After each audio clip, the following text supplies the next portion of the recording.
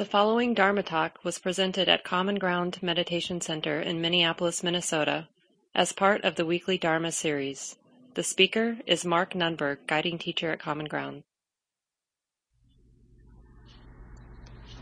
For the first 8 months or so of the COVID pandemic, I just thought, and I'm assuming this is pretty common, we were just waiting it out. Oh, I can deal with Zoom. It will pass. A couple weeks, couple months.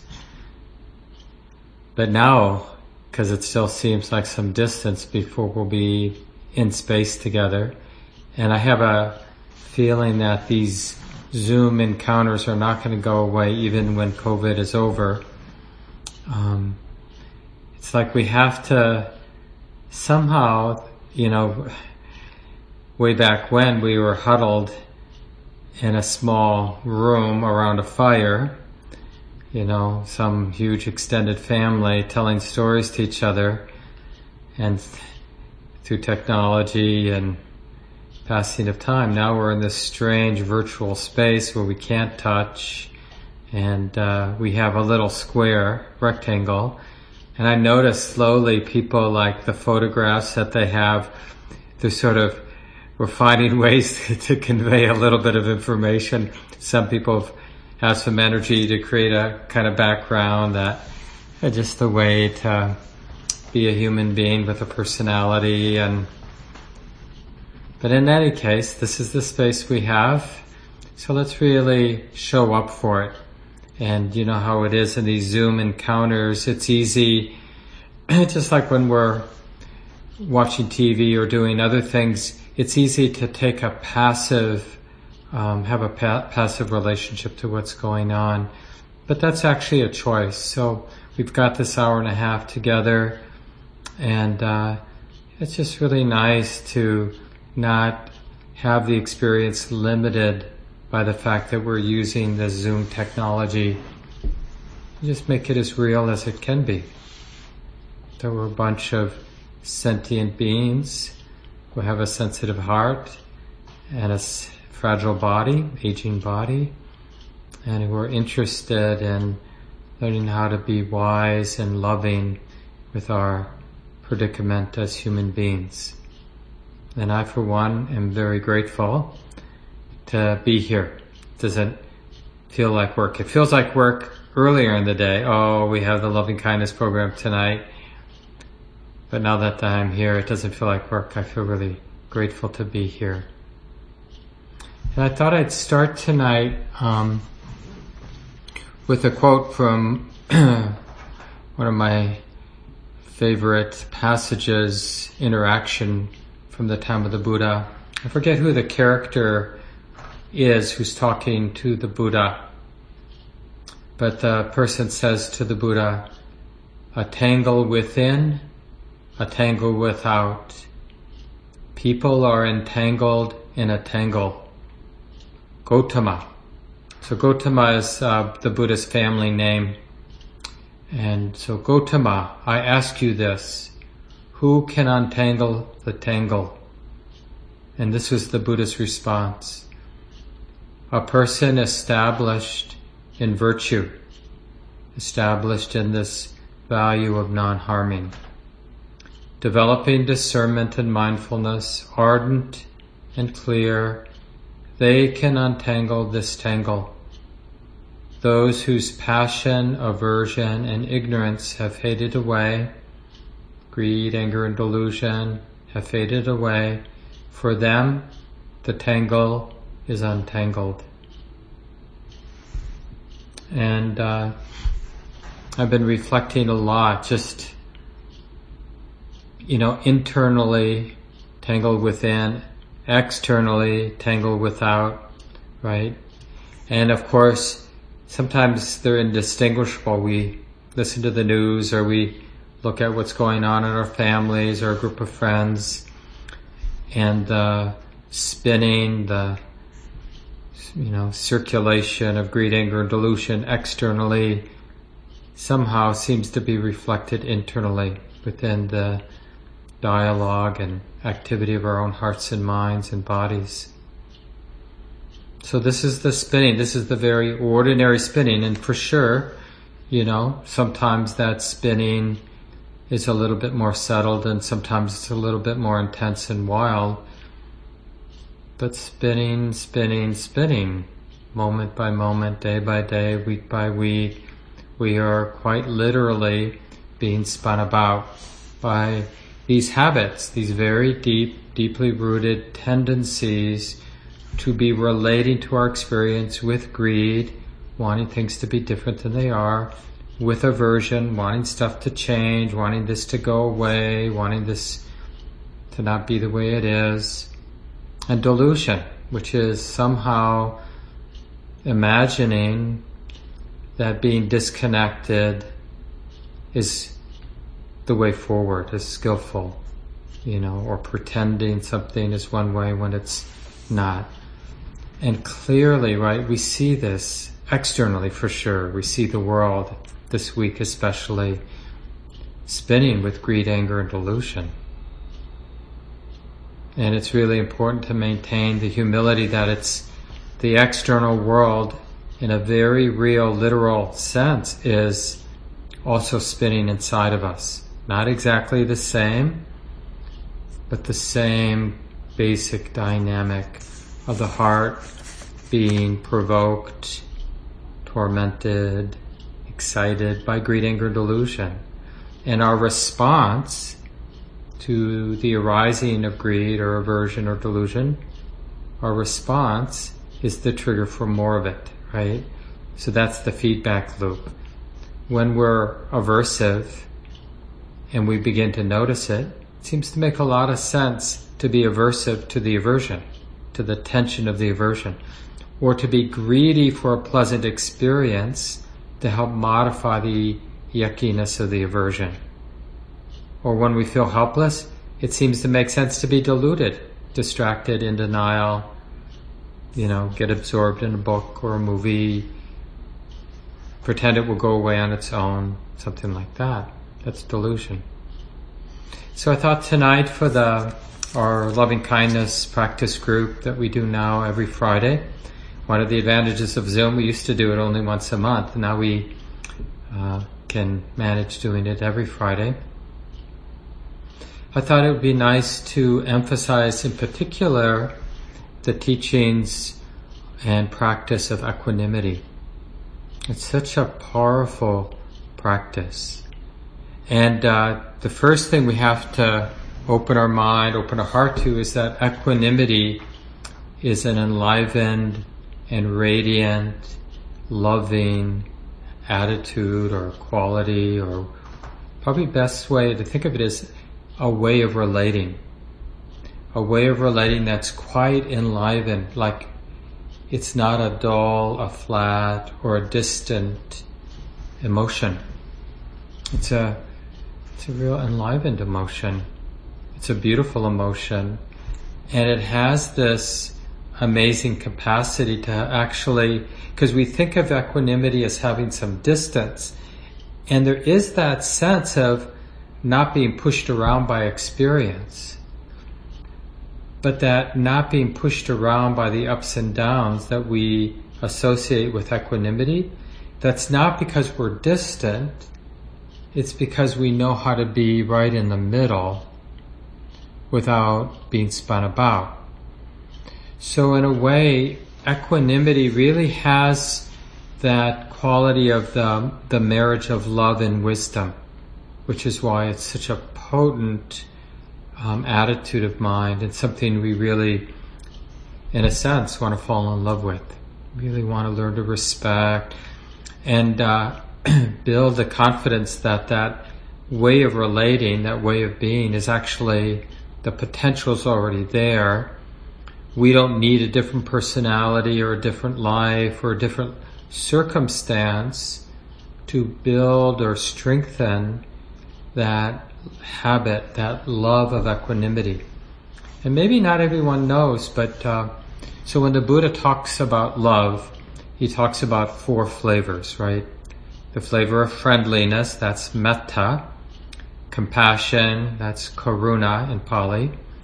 Appreciative joy, appreciating the good other people's happiness making us happy. That's the third. That's mudita. Often we translate that as appreciative joy or sympathetic joy. And then equanimity is the fourth quality of love. In a way, the foundational aspect of love. Because one of the main contaminants and sort of something that masquerades as love is this attachment. We really like something, but we're attached, or we're feeding on it in some way. So we really like it. But love has a kind of independence. It's this generous quality of the heart, right? Like whether it's the compassionate quality of the heart, or the appreciative quality of the heart, or just the basic friendly quality of the heart. That friendliness, that tenderness of compassion, the appreciation of mudita, that generosity is for its own sake. It's not like a business deal. It's just a gift because the heart feels generous. And it doesn't run out. Like a lot of times we think, okay, I can be this friendly and then I gotta stop because I'll run out. I'll get burnt out. But that's not real metta or friendliness when it runs out. The very nature of these four qualities of love is that they're boundless. That's one of the basic ways the Buddha points to these, like as we're trying to uncover them, the potential in our own heart, is to sense that expansive and boundless quality. It doesn't run out. The more we sense into it, feel it, the more there is to give away, to radiate out. So that will be helpful when we do the guided meditation in a few minutes with equanimity. And it's important now, just with this information, for all of us to reform our ideas of equanimity and really have a sense of this potential of resting or abiding in this very potent, very powerful balance of equanimity, and to really sense it as a gift out there. We're not kind of making up magical stuff that somehow the radiance of my equanimity is going to totally transform all the politicians in Washington, D.C., and they're going to sit around the campfire and sing Kumbaya and everything will be changed, right? But in our own heart, we want to have the confidence that this person, me, I can abide in this emotion, this attitude, this way of relating, this way of experiencing my experience with a very healing, beautiful, radiant, enlivening quality of equanimity. And it does feel like it's a beautiful gift to everybody else. But one of the things the Buddha says, and this really ties into the Buddha's teachings on equanimity, is that our friends, their happiness, our cat's happiness, our dog's happiness, the people in Washington, D.C., our politicians, elected officials, their happiness arises, passes away according to causes and conditions, not my wishes for their happiness. So although our direct subjective experience of abiding in these beautiful qualities of love is that it's very healing, that it's a generous, beautiful, useful gift, still we have to understand that people's happiness and unhappiness really arises according to their own practice, their own actions, their own intentions, their own motivations, not my wishes for them. But that doesn't diminish how healing and beautiful, productive abiding in equanimity. It's our addition, it's our gift to the world.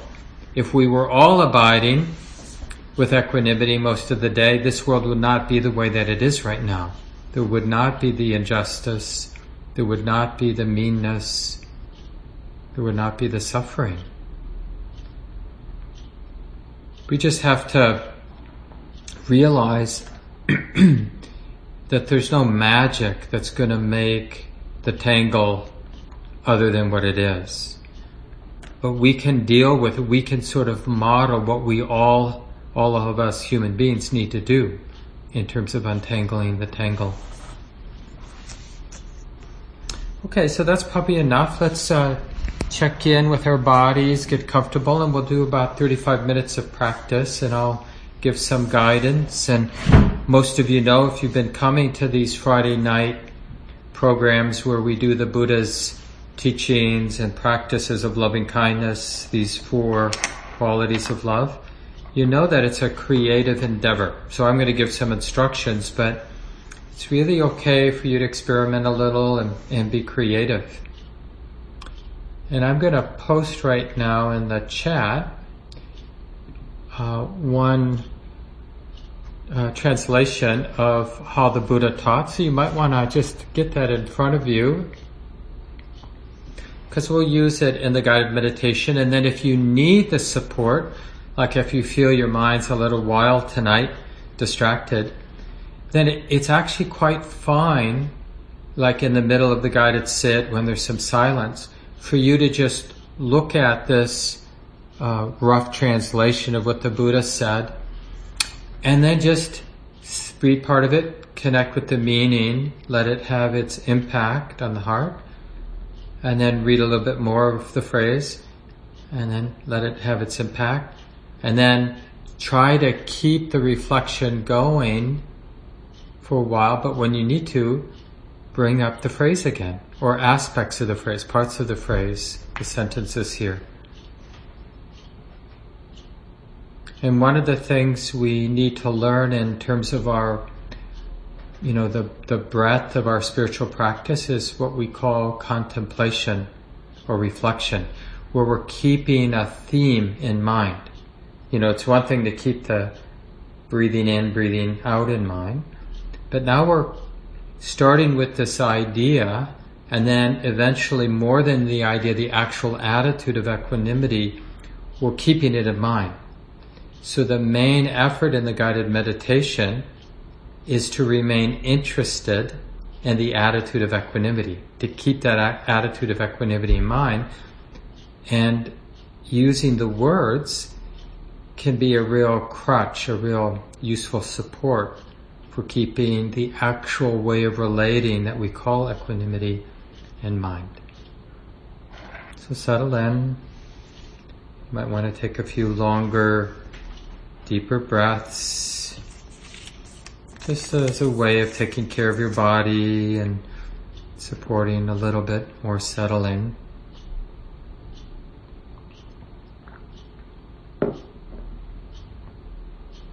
All the time in the world to breathe in, all the time in the world to breathe out.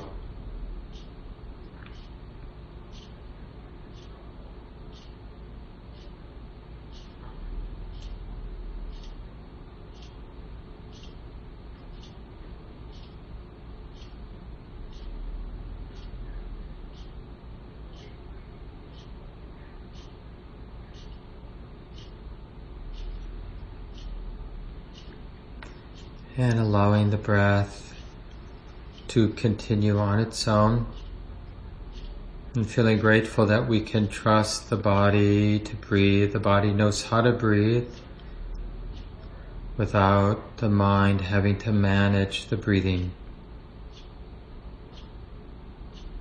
So we just feel into the body as a living system,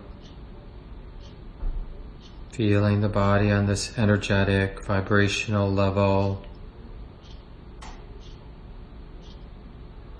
which will include the feeling of the breath moving in the body.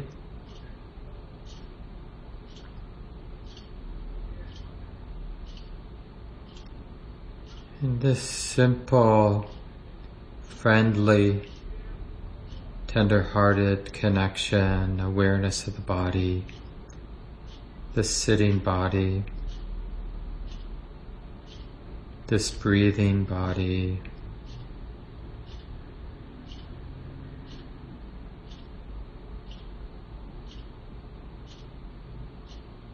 And we realize the simple truth, we're not making it up. I care about this body.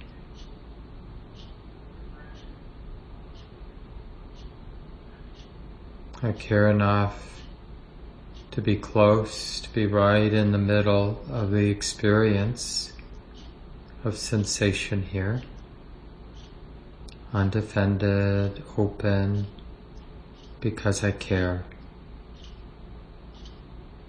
Because I care, I want to be right in the middle. I want to be feeling what's here to be felt in the body, this flow or movement of sensation.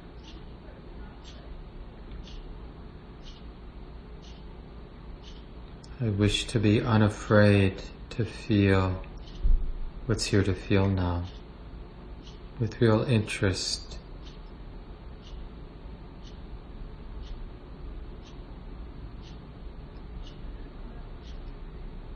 And the equanimity is the understanding that although I care about the body, although I wish to be here in a friendly way, aware in a friendly way,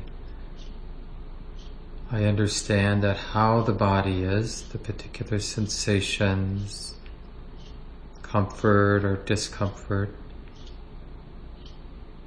that I'm not really in control.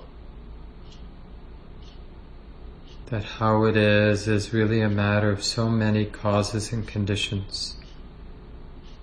But still I care, even though I can't stop the aging process or can't stop the onset of illness or death, of course.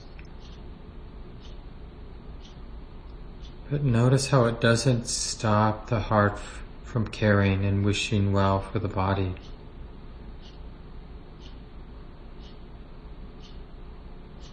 This helps the heart understand the power of equanimity. This body is the way that it is, an expression of so many causes and conditions, and still I care deeply. Care enough to be right here in the middle.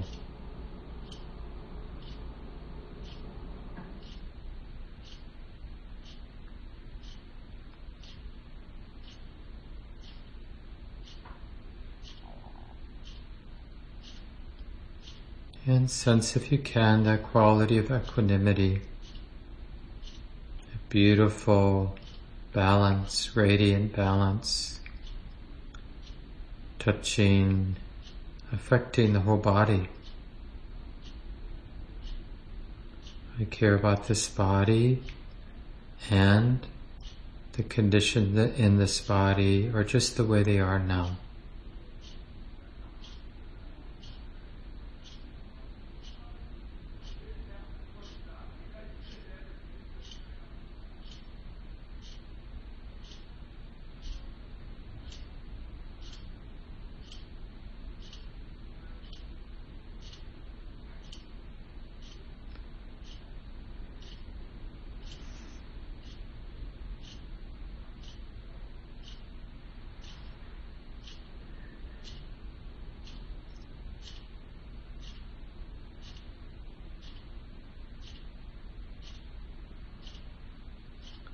And the phrase that I put in the chat, we can just adjust it so it works for the body. I will abide, pervading all quarters of this body, with a heart imbued with equanimity, above, below, all around, everywhere, in every way.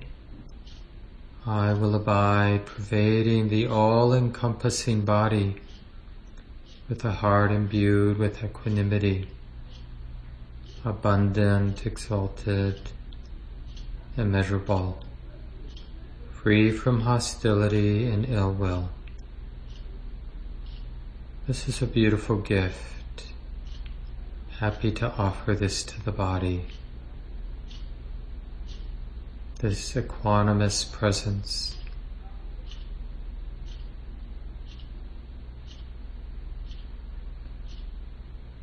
And you might even sense how the body responds by relaxing perhaps a little bit more, settling.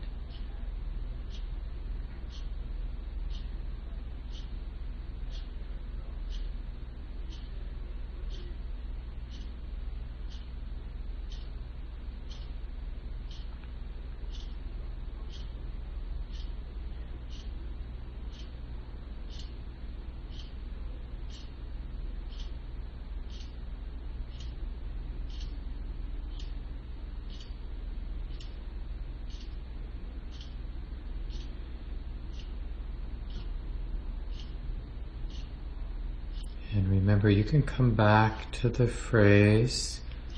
And remember to be creative if you need, adapt, adjust, so that the words make sense or powerful for you. I will abide, pervading this body with the love of equanimity, this beautiful balance, above and below, all around, everywhere, every way. I will abide, pervading this body with the love of equanimity, abundant, exalted, immeasurable, free from any negativity, from any fear.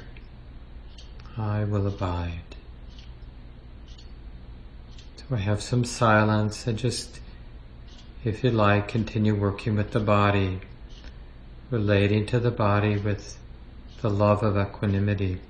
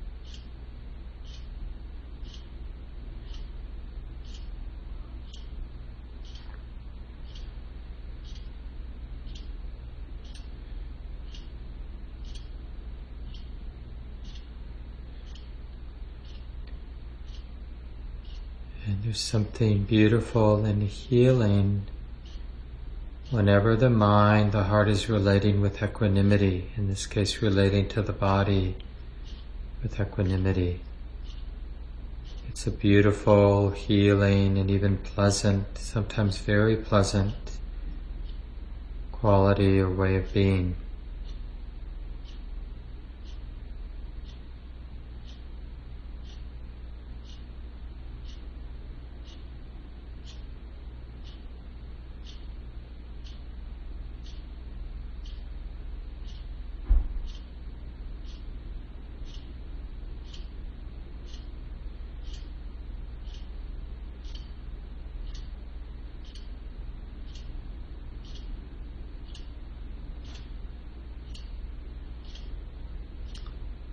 Until we feel that every part of the body is touched by this beautiful and healing, radiant balance of equanimity. And if you want, when you want, just move on to the heart and mind itself. Just follow the same pattern. I care about my sensitive heart, this thinking mind, this knowing mind. I care about this heart. I care enough to be close and to sense and feel and know the mind as it is right now.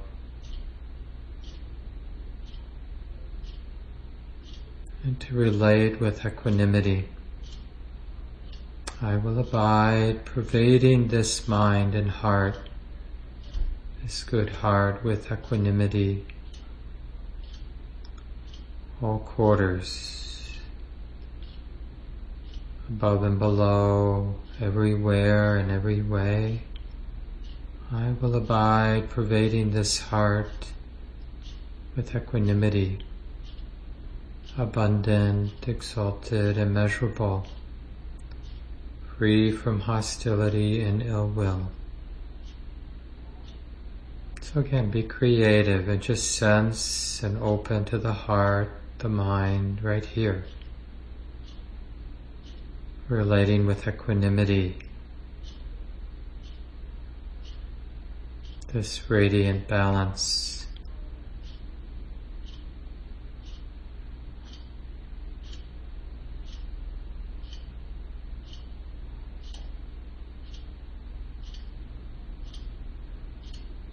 Remember, equanimity doesn't need things to be different than they are.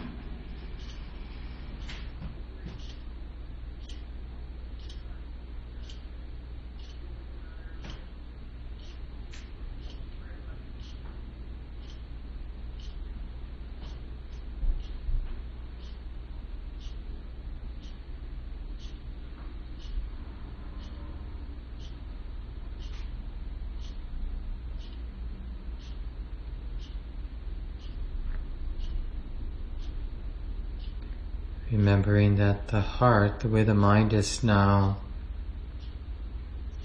we can't really make it the way we want it. We can care about the heart, but it's really an expression of so many causes and conditions. So instead of trying to make the heart or fix it, we realize we can relate to the way the mind is, we can relate to the heart with equanimity. It's very beautiful and healing and radiant way of being, way of relating.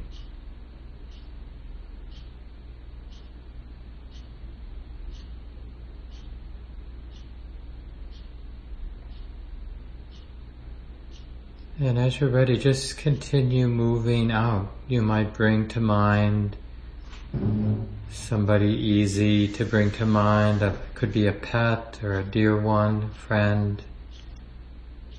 And you realize that their happiness or unhappiness depends on so many causes and conditions, not your wishes for them. But still, you care, you love, you wish well. And you can meet them with this beautiful, stable balance of equanimity. I will abide, pervading this dear one, this person, this pet, with this equanimity. all aspects, above and below, everywhere and every way.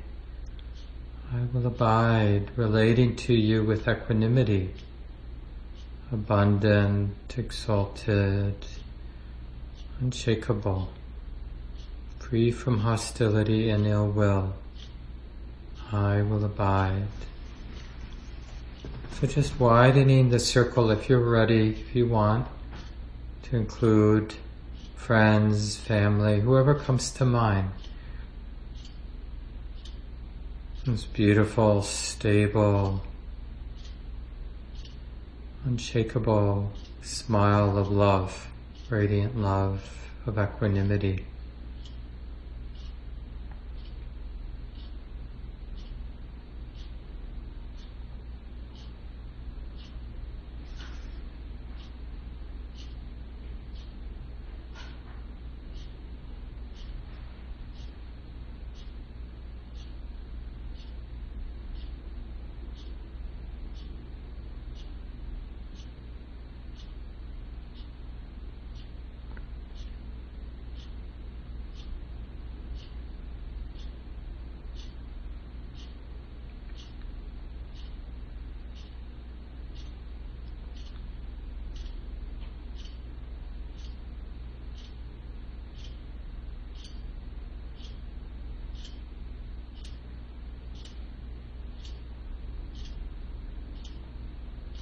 And as I've been saying, whoever we're bringing to mind, we remember that their happiness or unhappiness depends on so many causes and conditions, including their actions. Not so much my wishes for them, but still I care. And I generously offer this friendliness, this tenderness, this appreciation, this beautiful equanimity, this powerful balance that understands that things are the way that they are, and I love you, and I care for you, and I wish well for you. Even though causes and conditions are the way they are right now. So take your time, we'll have some silence now, and you can bring to mind whoever comes to mind, and even including all beings, even the difficult beings in your life if you want. But you can also come back to something simple like relating to the body and relating to your own heart. So just follow your own intuition as we continue to sit for another 10 or 15 minutes in silence. Using the phrase that I put in the chat if it's helpful.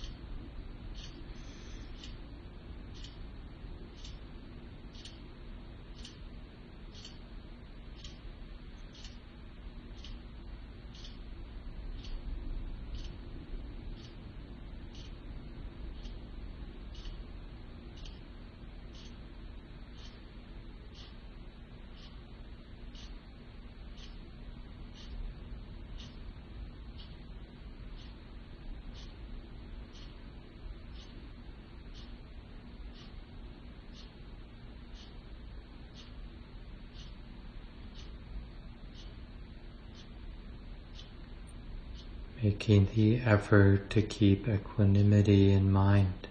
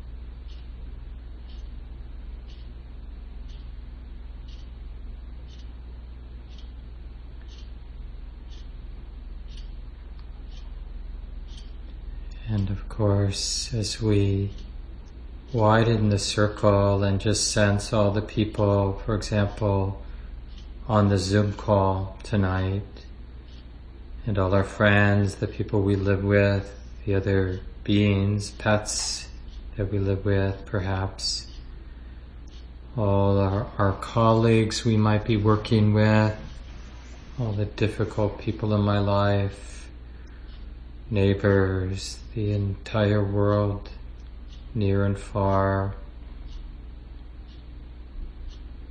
So many beings, so much spinning with happiness and unhappiness and justice and injustice. And all this happiness and unhappiness of all these beings, we sense that happiness and unhappiness arises because of so many causes and conditions. And still I care. I care about all of these beings. I care enough to be sensitive right here, right now.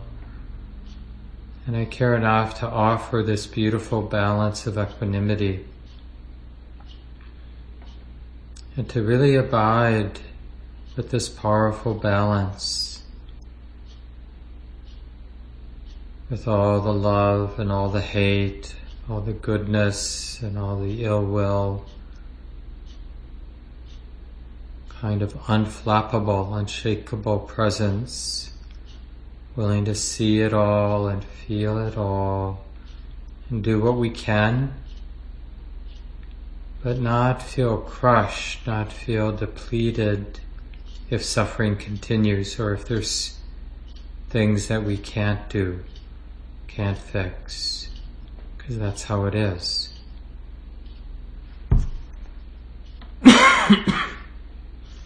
In one of the suttas it says,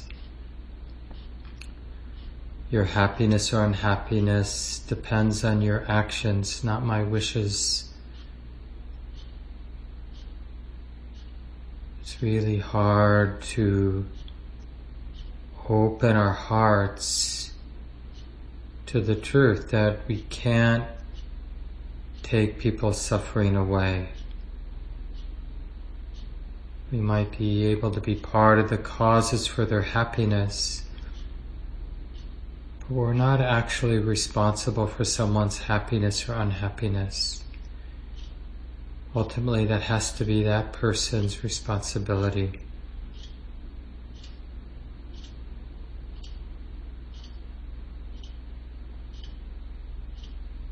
So that really helps us understand that we can always abide in equanimity as a radiant, compassionate, friendly love.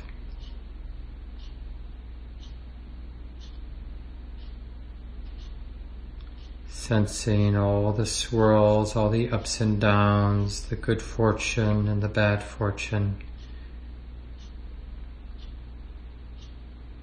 and not having to run away or not having to close our heart.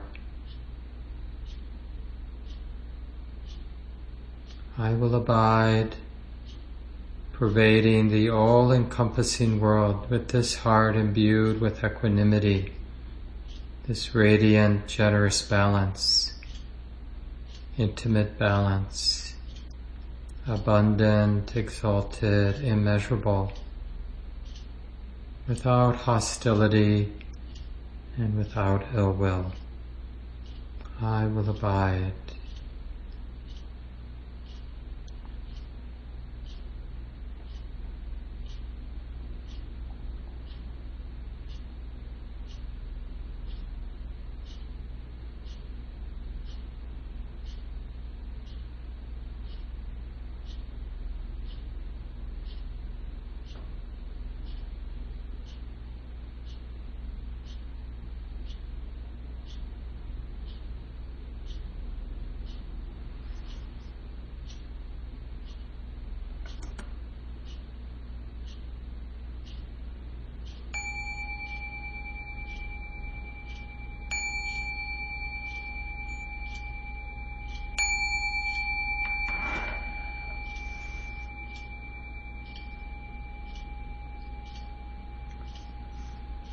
And take a little time, adjust your bodies, comfortable.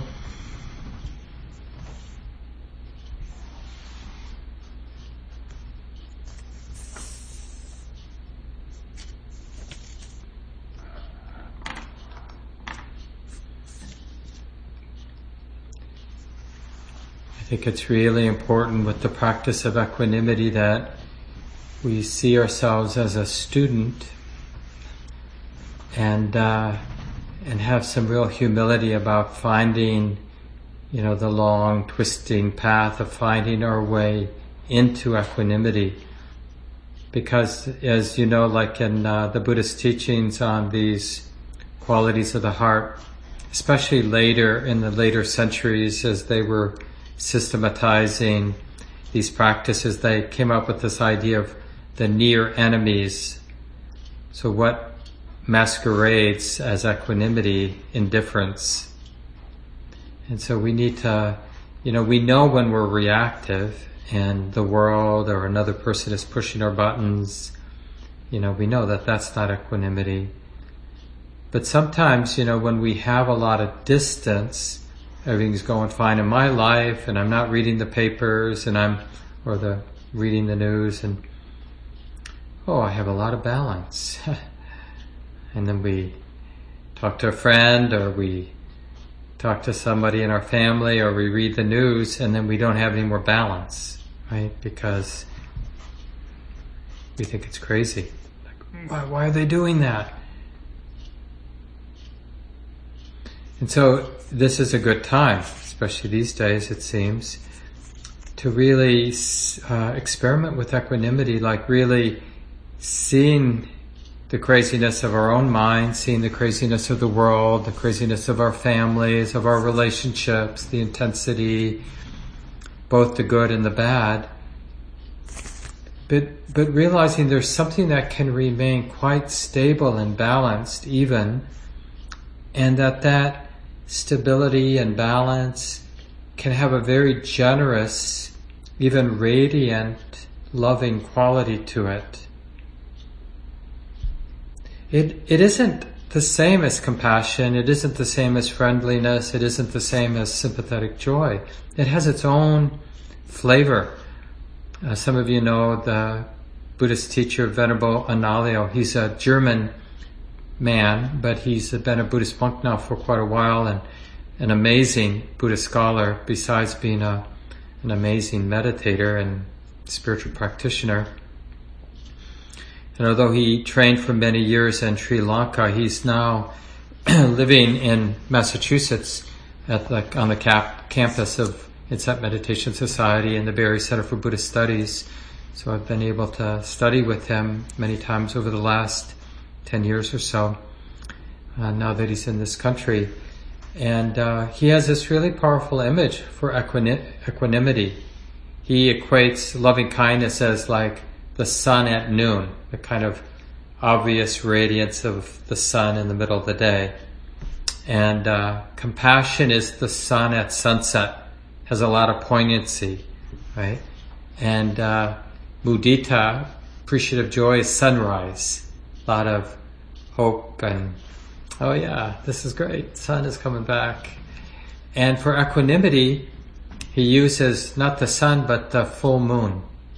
It has a cooler quality, still quite bright, pervasive, radiant, but it has a really cool vibe. Oh, there are so many causes and conditions that are affecting the ups and downs of my heart, the ups and downs of my body, the ups and downs of my family, of my relationships, of our world. Oh, can I hold it all?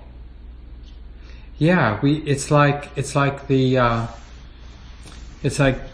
feeling pushed around by the waves on the ocean and then learning to relate to the waves on the surface of the ocean from the perspective of the breadth and depth of the ocean. And it's just a lot easier to deal with the waves when you're connected, like we have roots into the totality of the ocean. Then the waves are they have perspective. In Buddhism, we talk about the 8 worldly winds: gain and loss, praise and blame, fame and disrepute, success and failure. Right? And so this is another list, you can use.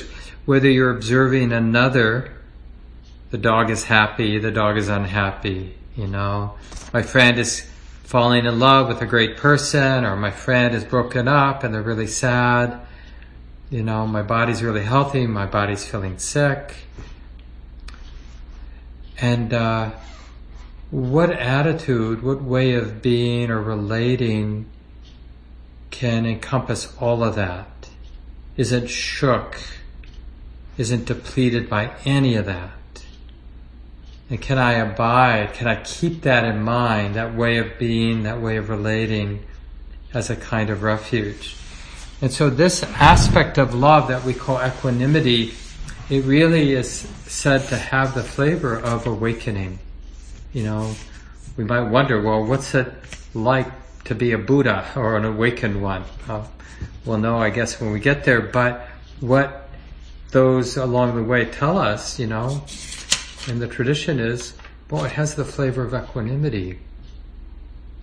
And it's so interesting in the tradition that happiness is really talked about. The deeper happiness is beyond pleasure.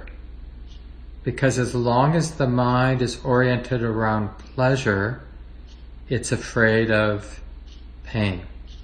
So pleasure is nice, and we definitely want to use pleasure, especially inner pleasure, like contentment and ease, calm. These are nice pleasures to get to know. They're very healing.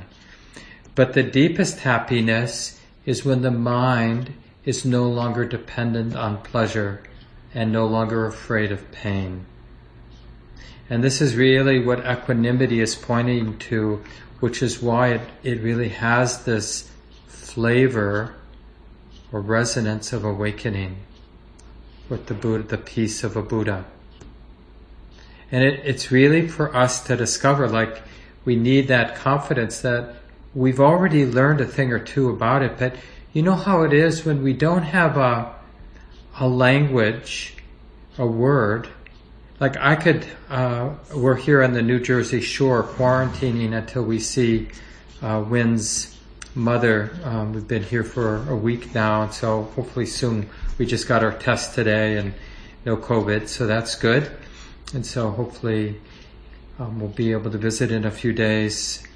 But I've been walking. There's a state park nearby, right on the coast, so it's really beautiful, sand dunes and coastal plums, I think they're called. These sort of really low trees in the dunes and grasses and beautiful shoreline, and it's just that kind of, and then the grayness of the winter on the coast.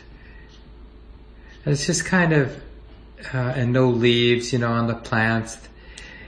And it has a little bit of that. It's not really beautiful in the kind of summer, we get to splash in the waves, or there's a lot of life, or it's kind of cool and gray. And we're really learning to cultivate a taste for the heart, not having a problem with anything that's unpleasant, and not having a need for anything that's pleasant. And it's really the happiness of non-dependence, or the happiness of not needing things to be different. And this is when we think about marriage or having a partner or a good friend, and it's going to last, we need that equanimity. Because if it's a dependent love, like I love you because you have these qualities, well, what happens if as we get to know the person, we realize those qualities are just a thin veneer, and underneath that thin veneer there are other qualities that I don't like so much. And then the whole relationship is vulnerable. And it's just really interesting to explore, whether it's with your pet, with your body, with your partner, with a friend, with the wider world, this love of equanimity, where you're really not needing it to be different. We had to drive like 45 minutes today to get to the clinic where we took our COVID test. And it was an old New Jersey town, kind of a little bit more inland from where we are staying. And I don't know, it's just like a lot of strip malls. And so initially, my mind, unconsciously, I had an aversive reaction, like, there's nothing pretty here. There's nothing quaint. There's nothing, And then we had to wait, in the parking lot to get into the clinic for a while. So I was sort of walking around. And then I finally noticed that my mind was a bit aversive. Not in a big way, but just sort of, it's kind of a cold gray day. And I'm in this old town. And it looks a little depleted, the town, little, nothing special, and kind of part of America that I don't like, and shops that I would never go in, and things like that. And then it just occurred to me, but there's a way for my heart to be intimate, to be relaxed and open. Because what makes it beautiful isn't that the town, the sidewalks, the shops, the people, the cars are beautiful. What makes something beautiful, worthy of intimacy, is the way of relating. And that's why this quality of love is so related to wisdom. Because we realize that the whole path is about relation, or how the mind, how the heart is relating. And nobody can take that away from us. Because what shows up in our life, the causes and conditions, the circumstances, whether people like us or don't like us, or we have good fortune or bad fortune, that's in a way set in motion with all these causes and conditions.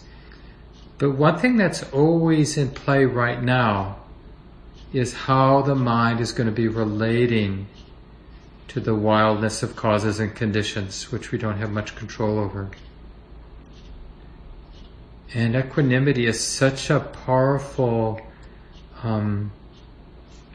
thing to uncover, to discover, and to build confidence in. So I wanted to kind of lay a little of that out. Maybe I'll read one quote and then open it up for discussion. We have lots of time. And it'd be nice to hear, just in everyone's experience, living your life with the 8 worldly winds, what you've been learning about equanimity. So this is, Christina Feldman wrote a book on these 4 qualities of love. I think it's called The Boundless Heart. Came out several years ago. It's a nice book. Also, Sharon Salzberg has an excellent book on these 4 divine abodes of loving-kindness, compassion, appreciative joy, and equanimity. Hers is called Lovingkindness, the Revolutionary Art of Happiness. And then this is Christina Feldman, one of our elders in our Insight Meditation tradition, mostly teaches in England, but has been coming to IMS to teach once a year at least. And Christina writes in her book, equanimity does not leave kindness, joy, or compassion behind, but is imbued with these qualities which rescue it from indifference or coldness. Like kindness, joy, and compassion, equanimity is not a state, but describes a relational way of being with life that rests upon a profound understanding. And that profound understanding is what I was just talking about, like the world of causes and conditions, the world of experience is coming and going due to this complexity of causes and conditions.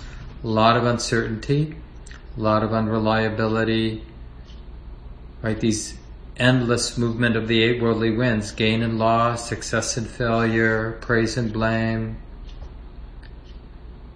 And we can be intimate, we can be balanced, and it can be enlivened with love and tenderness and joy. But the equanimity is, as a foundational quality of love, it sort of gives some immunity to any attachment, the heart getting dependent on the suffering going away or dependent on the pleasantness staying. And that really helps in life, because if as an activist I needed the world to change, well, I'd be a pretty fragile activist when things didn't go my way. Imagine people who've been fighting for climate change. I saw part of a program on Thursday night, maybe some of you were there, sponsored by Clouds and Water and some other folks, and a lot of Common Ground people were there, about Line 3, the Enbridge pipeline that they're proposed to be built in northern Minnesota and affecting some of the land of the indigenous people up there, and many other complexities about how much carbon we're going to be burning over the next decades. And but it's just it's just interesting how to hold this kind of complexity, and just the resilience and persistence of the people who've been trying to keep this in the public view. Like, do we really want to open up the Alberta tar sands and pull out all the carbon that's in that petroleum over the next few decades, which will then, of course, just go into the atmosphere? Is that the right thing to do? And just like, who knows whether they're going to win? And this is just one little pipeline. There are so many other ways that this can happen. And I'm just really impressed with people's ability to stay connected and engaged. And I think it's because they if they're really going to do that, they need equanimity. Otherwise they burn out. This talk, like all programs at Common Ground, is offered freely in the spirit of generosity. To learn more about Common Ground and its programs, or if you would like to donate, please visit our website, www.commongroundmeditation.org. Thank you for listening. To learn how you can support the teachers and Dharma Seed, please visit dharmaseed.org/donate.